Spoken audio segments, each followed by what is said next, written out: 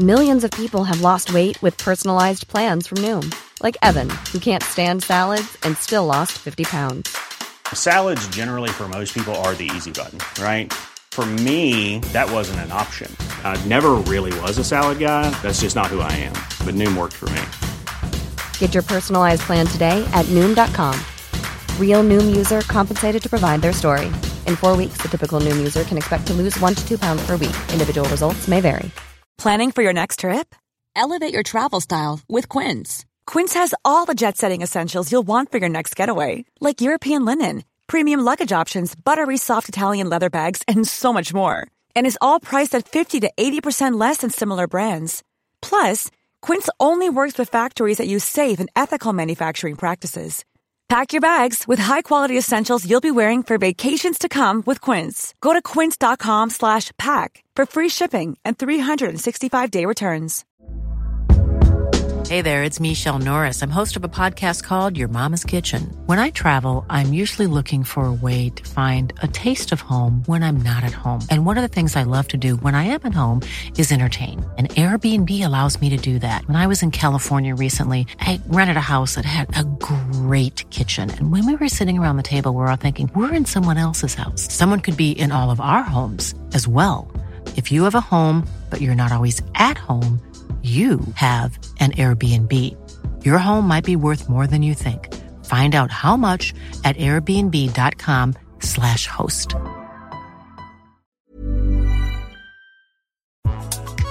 Welcome to this week's episode of Movie in a Pod. I am Clyde Smith. And I am Javier Villalobos.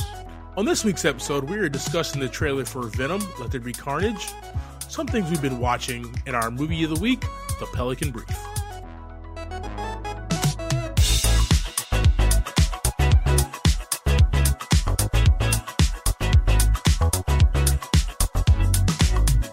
Alright, man, so we have the sequel to 2018's Venom, starring Tom Hardy. This one has a new director, Andy Serkis. It's also got Carnage, played by Woody Harrelson. Let's talk about this trailer, man. What are your thoughts? I mean, let's just talk about Woody, too. I mean, this dude is creepy as hell in this movie. Yeah. He was creepy at the end of the first movie when we got a preview of him. And he's usually kind of a funny guy, right? Yeah. Kind of funny or serious. I don't see him too many times as a creepy person. But he really gives off creep vibe. But, man, Carnage looks awesome. Yeah. Big fan of these symbiotes, man. And, you know, obviously Venom, the more famous one, but yeah, Carnage, the one that just wreaks havoc on everybody's life.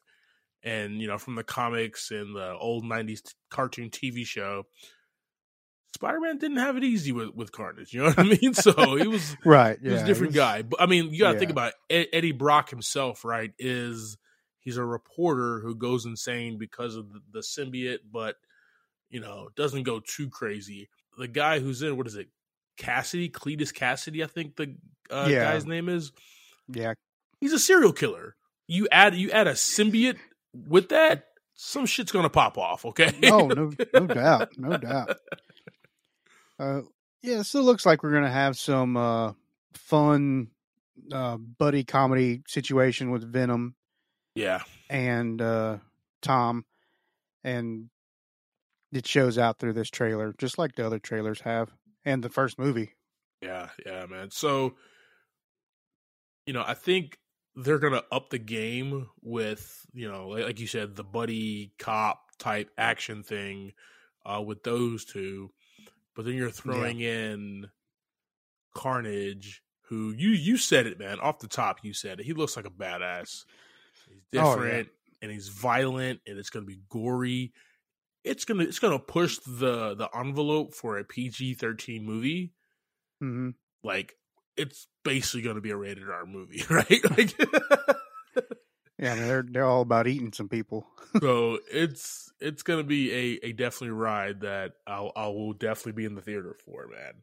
My favorite part of the trailer is when they're kind of standing there and they first see Carnage, and Venom goes away. Yeah. And Eddie's like, what are you doing? What are you doing? And he says, it's a red one. Don't mess with a red one. He's like, all right, if you come out, you can eat anybody and everybody. He says something like that, and then he pops out, right? Because all Venom wants to do is eat people. So, oh yeah, yeah, that's that looks intense. And we may get introduced to some more mutants via this movie. There was a talk in there about Area 51, and it showed like some kind of lockup, and there was a lady in there like looked like she was yelling and was like creating some kind of big situation in there from her voice. Wild. Yeah, so something else is going to go down in here. They're coming out with the Morbius movie. Yeah. Your boy is still looking wild in everything that he does now. But is Tom Holland Spider-Man going to be in this universe? Is he going to be able to swing back and forth? Like, what's the deal? No pun intended, I guess, but all pun intended at the same time, right? Yeah. Happy accident. Happy accident. I love it. So is he going to be in this type of? Because it's like a Spider-Verse franchise that they're building over there, right? Yeah. I don't know, man. There's a lot of things they can do, and I'm sure that will not be let out at all. It's going to be a big surprise if it does. A little off topic here, but we get the No Way Home trailer here hopefully soon for Spider-Man. Are we going to get Tobey and Andrew, or are we just going to get Tobey? What do you think, man? Let's call it right here on Movie in the Pod. I want Javi to call it. What do you think, man? If we're going into a multiverse situation in general, I think we're going to get both of them. Dude, I wish, man. But I hope. I feel like it's going to be like maybe different ages. I mean, Tobey Maguire is going to be swinging with a cane, so, clearly. Well, he was already like 35 when he was playing the high school kid. He really was, bro. Dude was getting his AARP card, right? I mean, it's something to hope for, regardless. Something cool like that to see. Definitely. Guys, we're going to throw a link up there for Venom, Let There Be Carnage. We kind of went off on a tangent there, but we love anything and all things Spider-Man at the same time. So love this universe that they're talking about. So cool, all right, man. Cool. What have you been watching lately, brother? Let's talk about that a little bit. Let's slow down. Let's slow our gears down and just what you talking about? Well, for myself, I haven't really been watching a whole lot of new stuff the last few weeks. Since Loki finished up, it's just kind of been those fillers, right? Yeah. The ones we go back to on a regular basis when there's nothing else going on that we know is going to be something we enjoy. And mine is Supernatural. Dude, how many seasons has there been now? They finished it. It's season 15. There's 15 seasons. This was the last season that just ended. But now they're going to be doing a prequel to it, which is going to be the story of their parents. Wow. Yeah. So Jensen Ackles, who plays Dean, is going to be like a narrator for it. Hopefully that one turns out just as good as this one. But this is mine that I go to, and it's one of the ones where there's like a humongous storyline through the whole thing, but every episode also brings its own little episode within itself, and I enjoy it. I enjoy watching the vampires and the werewolves and all that stuff. I want to talk about two things that I've watched recently. One's a 6-hour movie. The other one is the LeBron James led Space Jam: The New Legacy. Mm-hmm. And I'm going to start out with... I think that was Don Cheadle led, but that's fine. That was, which is one of my points, right? He should have been on the cover. One of my... literally one of my notes. I know you said it in a couple of pods ago that Don Cheadle held this down because he really did. It wasn't the fact that LeBron cannot act. I don't know, man. This movie was not I guess because I'm just old now, man. I don't know if it's because I'm old. I don't know if it's because I have such a strong affection and connection with the Space Jam that Michael Jordan was in. I don't know, man, but I thoroughly didn't. There were some funny parts in this. Yeah, they didn't really build a good story around LeBron. The whole time for me in that movie, he felt like a side character, unlike MJ was in the original. MJ was the centerpiece of the movie. Yes. And everything that happened was around him. Yes. But this one, just like, they could have filled that spot with anybody because it wasn't really based around LeBron. Exactly. Right. That's what I got from it. So let's talk about that for a second. So for 1996 Space Jam, right? Michael Jordan, they did it when the story at least was when he left the NBA to go play baseball. Yeah. And people talked shit about him playing baseball and how he's not a good baseball player. And, then he gets sucked down into Toon World to play some basketball or whatever. Yeah. This, I don't know, it was just a weird family dynamic. I didn't really feel it with his son. Once again, it's a movie for kids, so we're talking shit about a kid's movie right now. But the original Space Jam still kind of holds up. It wasn't. I guess the original Space Jam wasn't really based around the family, though, right? No, the kids showed up one time with the basketball stuff. That's true. Now, I will say that LeBron as a cartoon was cool. I will say that the Toons doing some Kingdom Hearts Disney type thing, going from world to world with the spaceship. The WV Warner Brothers verse or whatever they called it. Yeah, that was cool. That was awesome. That was cool, right? I like that. There's this video game. I'm nerding out. There's this video game, Kingdom Hearts. You go from Disney World to Disney World in this spaceship or whatever as the character. That's basically what they did within the Warnerverse or whatever. That was the cool. Warnerverse. And then seeing Lola Bunny, become literally straight out of Wonder Woman 1985, 84, whatever the hell it was. No kidding. That scene was just dope, right? Yeah. Yeah. So the movie had fun parts. I just felt, I don't know, man. One, LeBron was just corny. Maybe Jordan was corny as well. I don't remember. I feel like Jordan was give him an Oscar for that movie when I first saw it, but I don't know. I mean, like you said, it was a while back and we're a lot younger and we're a little bit more hypnotized by the tunes, right? Yeah. But this movie didn't really carry a lot of big hitters. I mean, it was LeBron and Don Cheadle. In the original one, you had MJ, Muggsy, Charles Barkley. Who else was in there? Was Larry Bird? Yeah. And Patrick Ewing. Don't forget the best cameo ever. Dun dun dun dun dun dun dun. Bill Murray, baby. Right? Oh yeah. Right? I will say this though, guys. If you haven't seen it yet, literally it's on HBO Max. Go see it in theaters. I did like the Michael B. Jordan ref, when he came in, and then Sylvester Sylvester crossed his name out wrong guy or something. I thought that was probably the best part of the entire movie. I laughed my ass off at that. Yeah. But ultimately, once again, it's a kid's movie. It wasn't panned as well as the first one. Mind you, that was 20 years ago. So yeah, man, it's definitely a watch. Yeah, it had its ups and downs. I think it, like I said, it is a kids' movie. It's based around all these cartoon characters. So and Don Cheadle definitely did his thing, man. He was literally fun to watch from the time you saw him to the end of the movie. Mm-hmm. He was the best part. So, all right, man. Switching gears real quick. Netflix has a 3-part movie called Fear Street. 1994, 1978. Don't quote me here. And then there's a colonial one, right?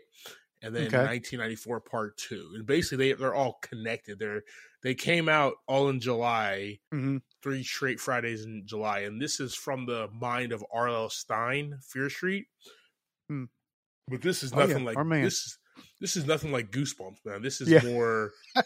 This is rated R. Oh, a lot of blood, a lot of gore, a lot of violence, a lot of like outrageous violence.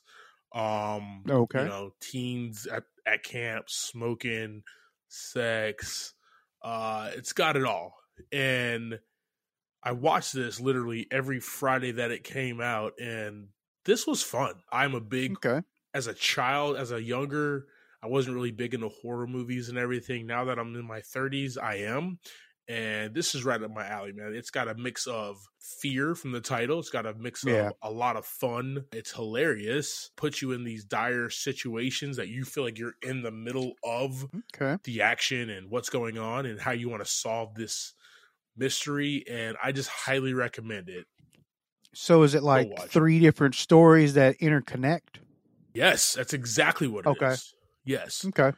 Starts you off in the year 1994, takes you back to summer camp back in the 70s, and then it takes you back to the colonial times beforehand. So Fear Street is definitely great reviews, great watch. Watch it with friends if you're scared of scary movies and stuff.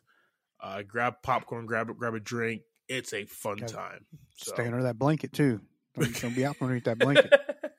I will be honest, man. Like, it's got every, you know how some things try to pay homage to different movies. Some movies try to do that. This does it, and it's not cheesy. It's not corny, man. It's actually like brings it together, and you're like, oh yeah, that's from Scream. Oh yeah, that's from Children of the Corn.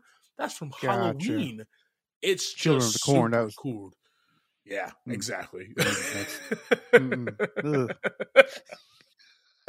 Where I live, Clyde, we used to, as soon as you drive out of the driveway at my mom's house, there's a cornfield right across the street. So I'm aware. I've stayed the night over there one time. Yeah. That was it.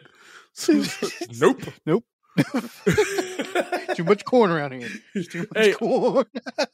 Hobby's like, yo, anybody want to crash at my house? We're all like, nah, we good, bro. We are good to go.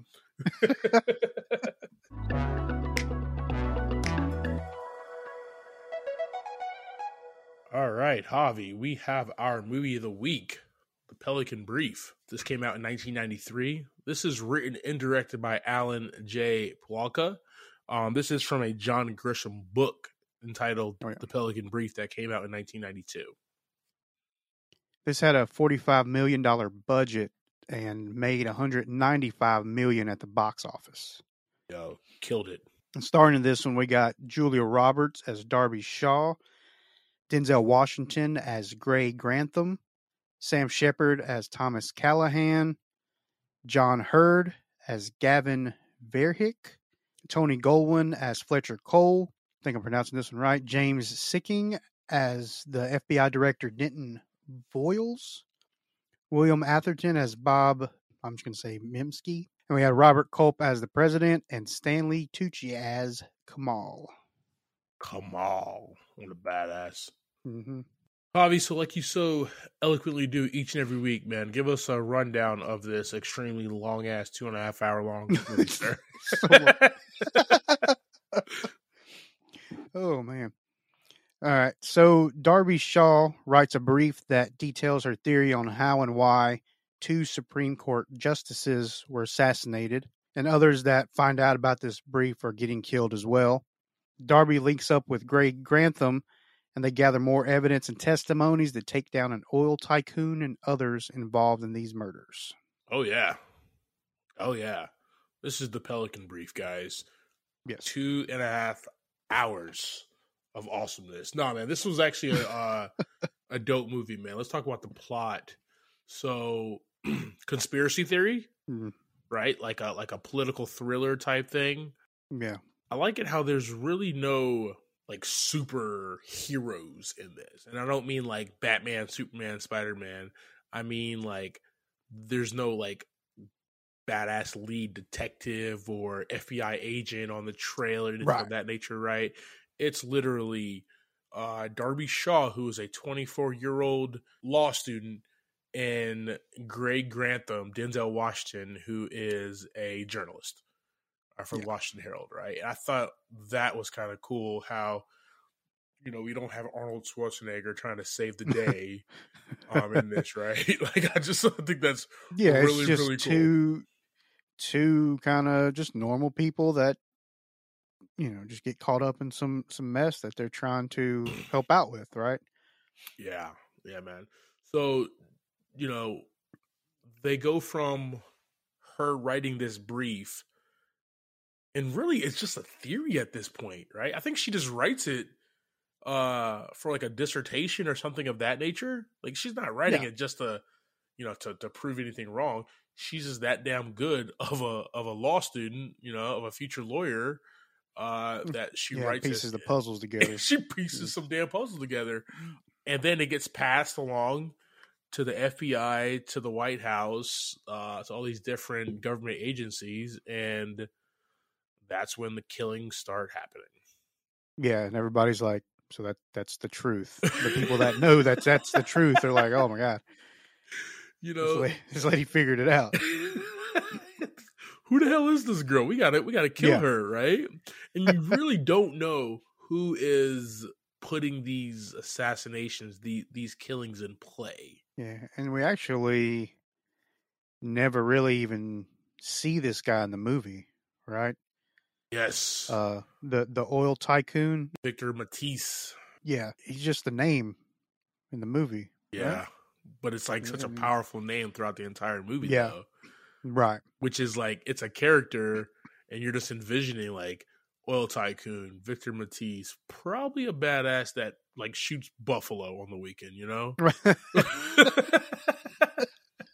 remember the guy, you remember the African hunter from Jumanji and that big ass gun that he had? I feel like Victor Matisse has that exact weapon, right? Like, that's his weekends, bro. Cigar, big ass gun, rifle or whatever, just straight killing. So I feel like that's his jam every weekend. No. And then what happens is Julia Roberts' character, Darby Shaw, is basically on the run. Bodies are dropping around her. Anybody that she talks about the brief to keeps dying. And then she finds and trusts the journalist Greg Grantham. And then they go after the truth, right? Of seeing exactly what's happened. It's a 90s John Grisham. I mean, he made there was 9 of these movies that were made in the 90s. These little political kind of lawyer thrillers. Yeah. And I will say this, man, I love them all, including this one. I haven't seen this since it came out back in 93, 94. I thought we watched it around 93, 94 something, but I haven't seen it since, man. This is one of those movies that, technology has changed, but the plot and everything definitely holds up, especially in this day and age, ladies and gentlemen. Yeah.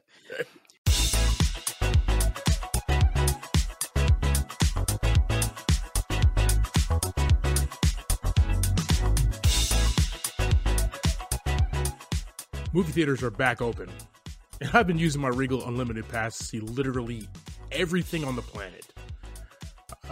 I walked in there and ready to get my normal order, large popcorn and a large cherry Coke. One of the amazing crew members at the Starlight Cinema here in Charlotte stated they no longer carry Coke products, but now only carry Pepsi products. All right, well, Regal, there was one free promotion for you, so just hit us up for the next one. Definitely. But anyways, just curious about where you're going with the whole Coke Pepsi situation. I mean, I get it. They now serve Pepsi, but they don't even have wild cherry Pepsi, man. That is literally my jam every time I go to the movies. Large popcorn, large cherry flavored cola.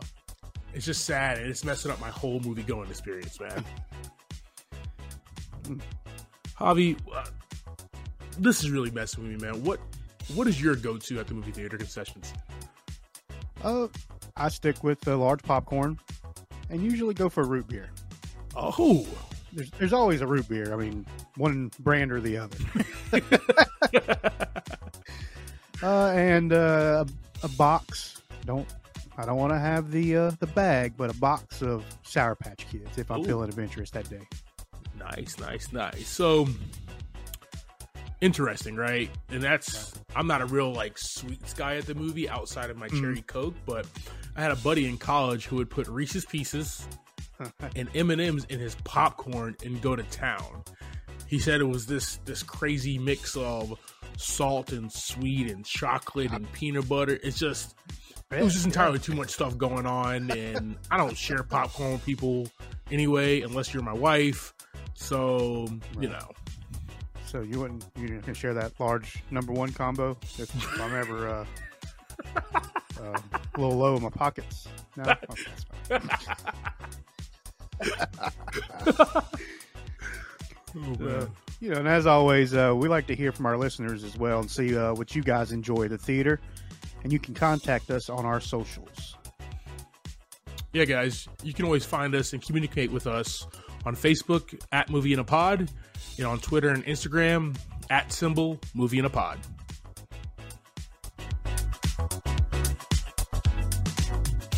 Now, this was my first time through. Really? Awesome. For me, yeah. So, like I said, as far as the plot, once again, it's something that happens all the time. Yeah.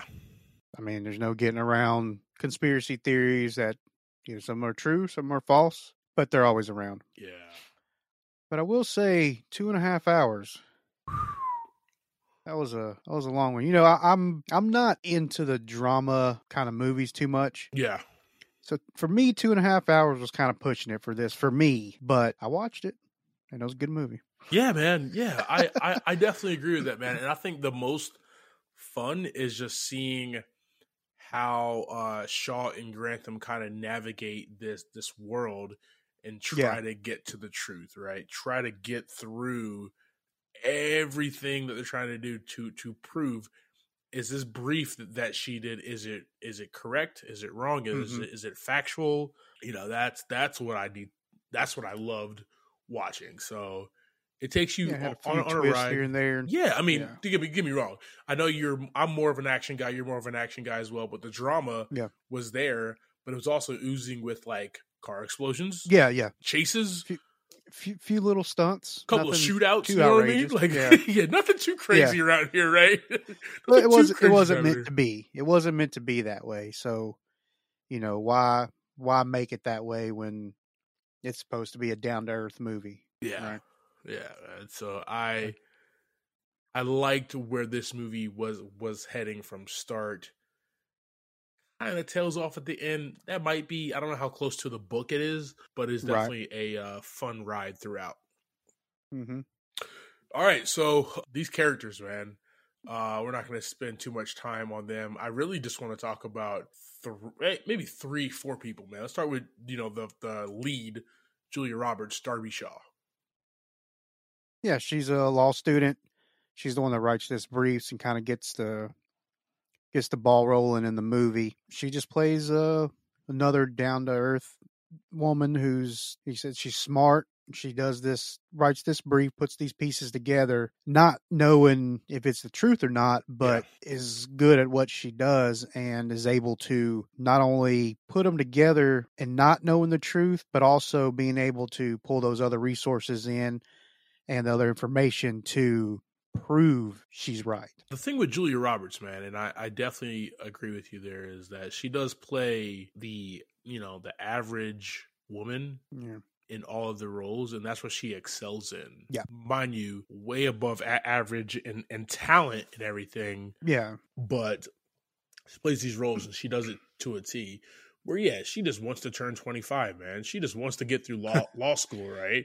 Yeah. She just wants to be in a relationship with her law professor, and she gets thrown into this world. I call it the Die Hard effect, right? Wrong place at the wrong time, where she's in this world now and she's going to have to navigate through it. And she takes us through that ride, and you kind of see that she's scared. At times, she's very strong at times where she has to take control, and she knows, you know, when she has to rely on other people as well. So it's just really fun seeing Julia Roberts in this type of role. Super long time ago, man. 93. She killed it, by the way. Oh, yeah. Killed it. And then we got our main man, Denzel Washington, as Greg Grantham. It's Denzel, baby. You know what I mean? Like, yeah. Yeah, that's what, I think we've done a couple movies with him in it. It's Denzel. No other word. You know what you're getting with this guy each and every time out. And he just delivers, man. Yeah, I like when he's on the phone, like towards the end of the movie, and he's talking to the FBI and stuff. Like, we got this brief. We know what it's about. Do you want to put your comments in? And just the way he talks and the way his tone is, and all that is just so smooth. Yeah, there was the one scene that I really liked with him when he gets in the taxi. He's being followed. He gets in the taxi and he's kind of looking straight. And it's the way that he turned around. And it's just a cliche thing. But Denzel does not make it cliche. That's the thing. He turns around, sees that he's being followed, turns back around to the taxi driver and says, step on it, right? Yeah. Which is like one of the most cliche lines you could say in a movie. Mm-hmm. But he delivers it so cool. And it's just dripping with like, dude, I want to be this guy, man. I want to be Greg Grantham, man. He's super cool. Right. But no, the way that he links up with Darby Shaw and goes on this exploration is just fun, man. Once again, they're two normal people, a journalist and a law student, and they are determined to get to the bottom of what's going on and making this happen. And putting Denzel in this role, just super cool, man. We've talked about Denzel so much on this pod because he's one of my favorite actors.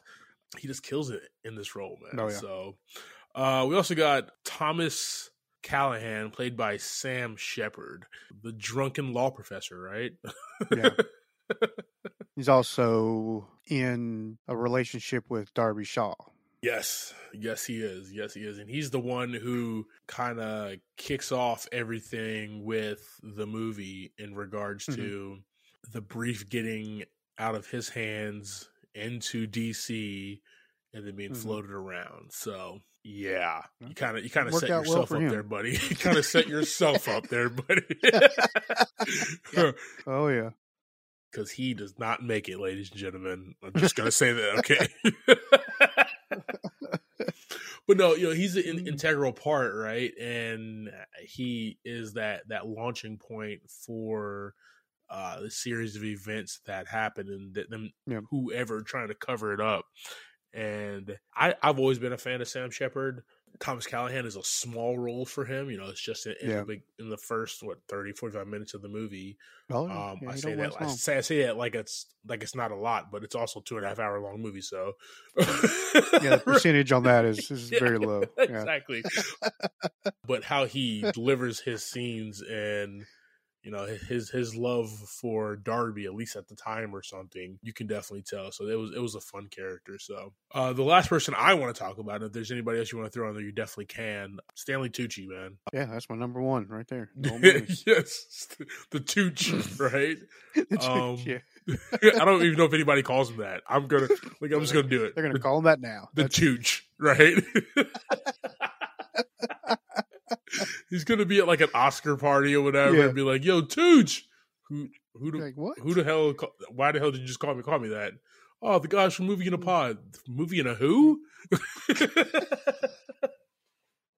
And then he's gonna have to download our pod and listen to it. Boom. Yeah, that's fine. So cool. So he plays an assassin, a hitman. Yeah. Kind of even before the Pelican Brief gets written up, he is the one who carries out these assassinations. And that's not even spoiling it because the judges die and you see him walking away from the scene of the crime. So it's not even like that big of a deal, Yeah, it's like the cards are laid out as far as who did it. We're trying to figure out who hired him. Yes. That's what the thing was. His character. Not a big role. It's a gigantic small role. Yes. Very pivotal. Right? Yes. As the assassination is a humongous part of this movie, and he's the one that did it. Yeah, so we get him in the beginning as the assassin. We get him trying to figure out and find, and try to help cover this up. Mm-hmm. And he gets to the point where he's about to fully cover it up, and then he gets whacked as well. Which is a very integral part of the movie. Once again, very small role, not that many speaking parts. I like that he went from when he was sitting on the bed at first and he taking the phone call. He's talking to somebody in his normal Eastern European, I don't know, type of accent or whatever, Yeah. but then switches it to that American accent, right?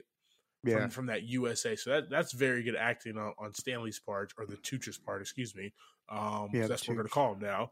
And he does it again right before he goes to meet Darby's character. When he's standing in the mirror and he's putting on the jacket, the shirt and the red hat, and he's trying to match his voice and changes it.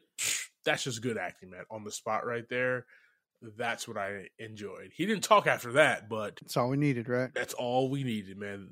The Tooch did his thing. So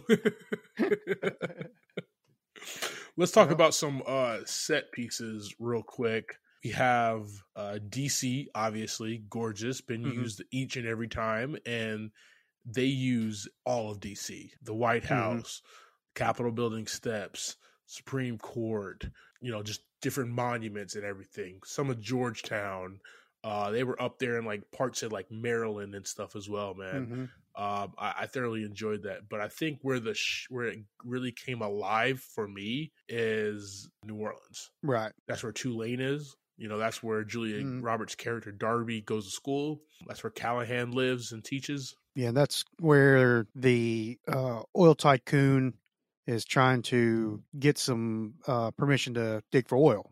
Yeah, exactly. Yep. Some Louisiana marshlands.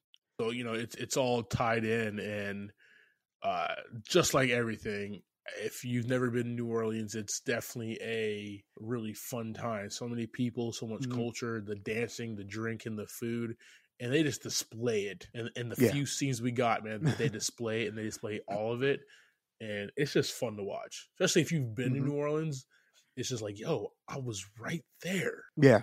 The second Jack Reacher movie, a lot of that was in New Orleans, and I felt that same exact way, right? New Orleans is a very small city, and you felt like, oh man, I've been there, I've done that, cool. So, those set pieces felt really alive to me because I've been to DC, because I've been to New Orleans, and they put you right there on Bourbon Street, which is cool. Oh yeah. What about this 90s music? Yeah. Score wise, I feel like you said it's 90s, man. It's a weird time for musical scores.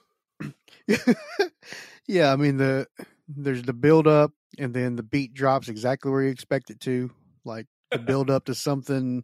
One that I remember in the movie vividly is like where they're getting chased through the parking deck. Yes. And they go to jump onto that car hood. Yes. Dude, I don't know why, but like, it was like slow motion. There was like some weird noises, and then they land on this hood like they had jumped from like 3 stories up. Right? Yeah. It's so dramatic. I will say that. Like that through the whole thing. Like the 90s were a weird time for musical scores. The 80s, they did a lot of like rock music in the background, and that was basically the score. There was still your movies that did like orchestra scores, but the 90s wanted to do something different and add a bunch of like dun dun dun duns and just weird stuff, right? And I'm just like, you turn this movie on, you're like, yeah, it's a political thriller. Like just hearing it as it's starting, it's a political thriller. Yeah, there's probably going to be some stuff happening in here. Yes, it's going to be have you on the edge of your seat. But that was the music from like all the movies in the 90s. Even Speed had that, and I love Speed soundtrack. You know what I mean? Like, but it is done by the great James Horner, who is fabulous. To me, I fell in love with his music and his scoring with amazing Spider-Man movies. I think he did a fantastic for all those movies that nobody liked about those 2 movies. He did a fantastic job on the scores, and that's when I fell in love with him as a composer. So awesome, man. So let's talk about the theme real quick before we wrap up and give our thoughts, man. This is a John Grisham movie, man. There's been so many of them, and they all kind of have a very similar theme to them: corporate greed, lies, and a bunch of other stuff. There are no takeaways from these type of movies that kind of resonate with me, actually, man. I will say that they're like fun, and it basically tells me not to be a shitty person. Right. But as far as like deep down intrinsic themes that I can learn from, and what this movie is trying to tell is the truth will catch up to your ass. Right. For lack of a better word, you know what I mean? Like, just, that's that. Nobody's untouchable. I think you put the nail on the head right there. Nobody's untouchable, man. If you mess up, like, it will come out, and Darby Shaw and Greg Antham's going to be right there behind your ass. All right.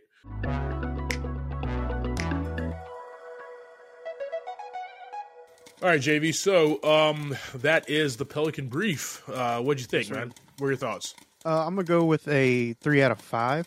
Okay, talk to me. 2 great actors. You know, the cast kept me going through this one.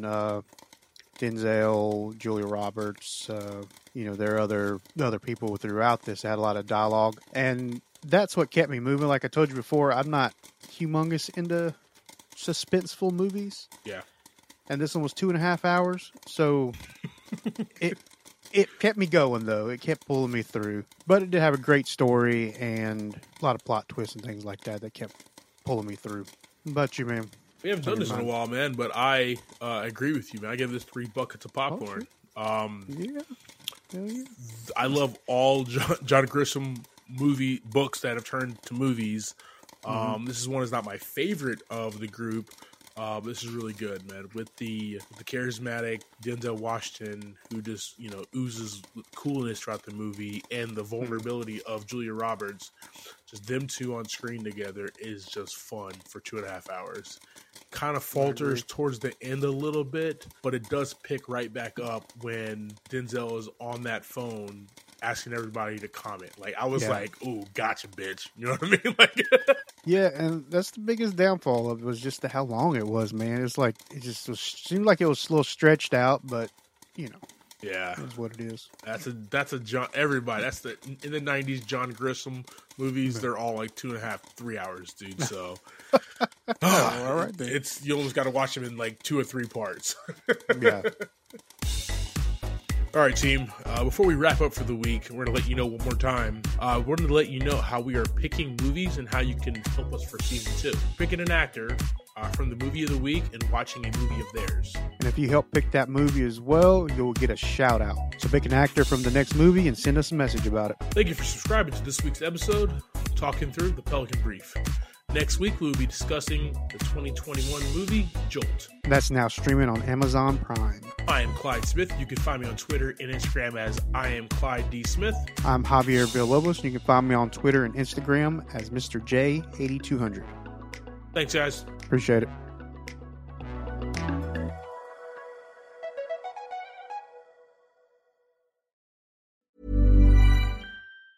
Mom deserves the best, and there's no better place to shop for Mother's Day than Whole Foods Market. They're your destination for unbeatable savings, from premium gifts to show-stopping flowers and irresistible desserts. Start by saving 33% with Prime on all body care and candles. Then get a 15-stem bunch of tulips for just $9.99 each with Prime. Round out Mom's menu with festive rosé, irresistible berry chantilly cake, and more special treats. Come celebrate Mother's Day at Whole Foods Market. Hey, it's Danny Pellegrino from Everything Iconic.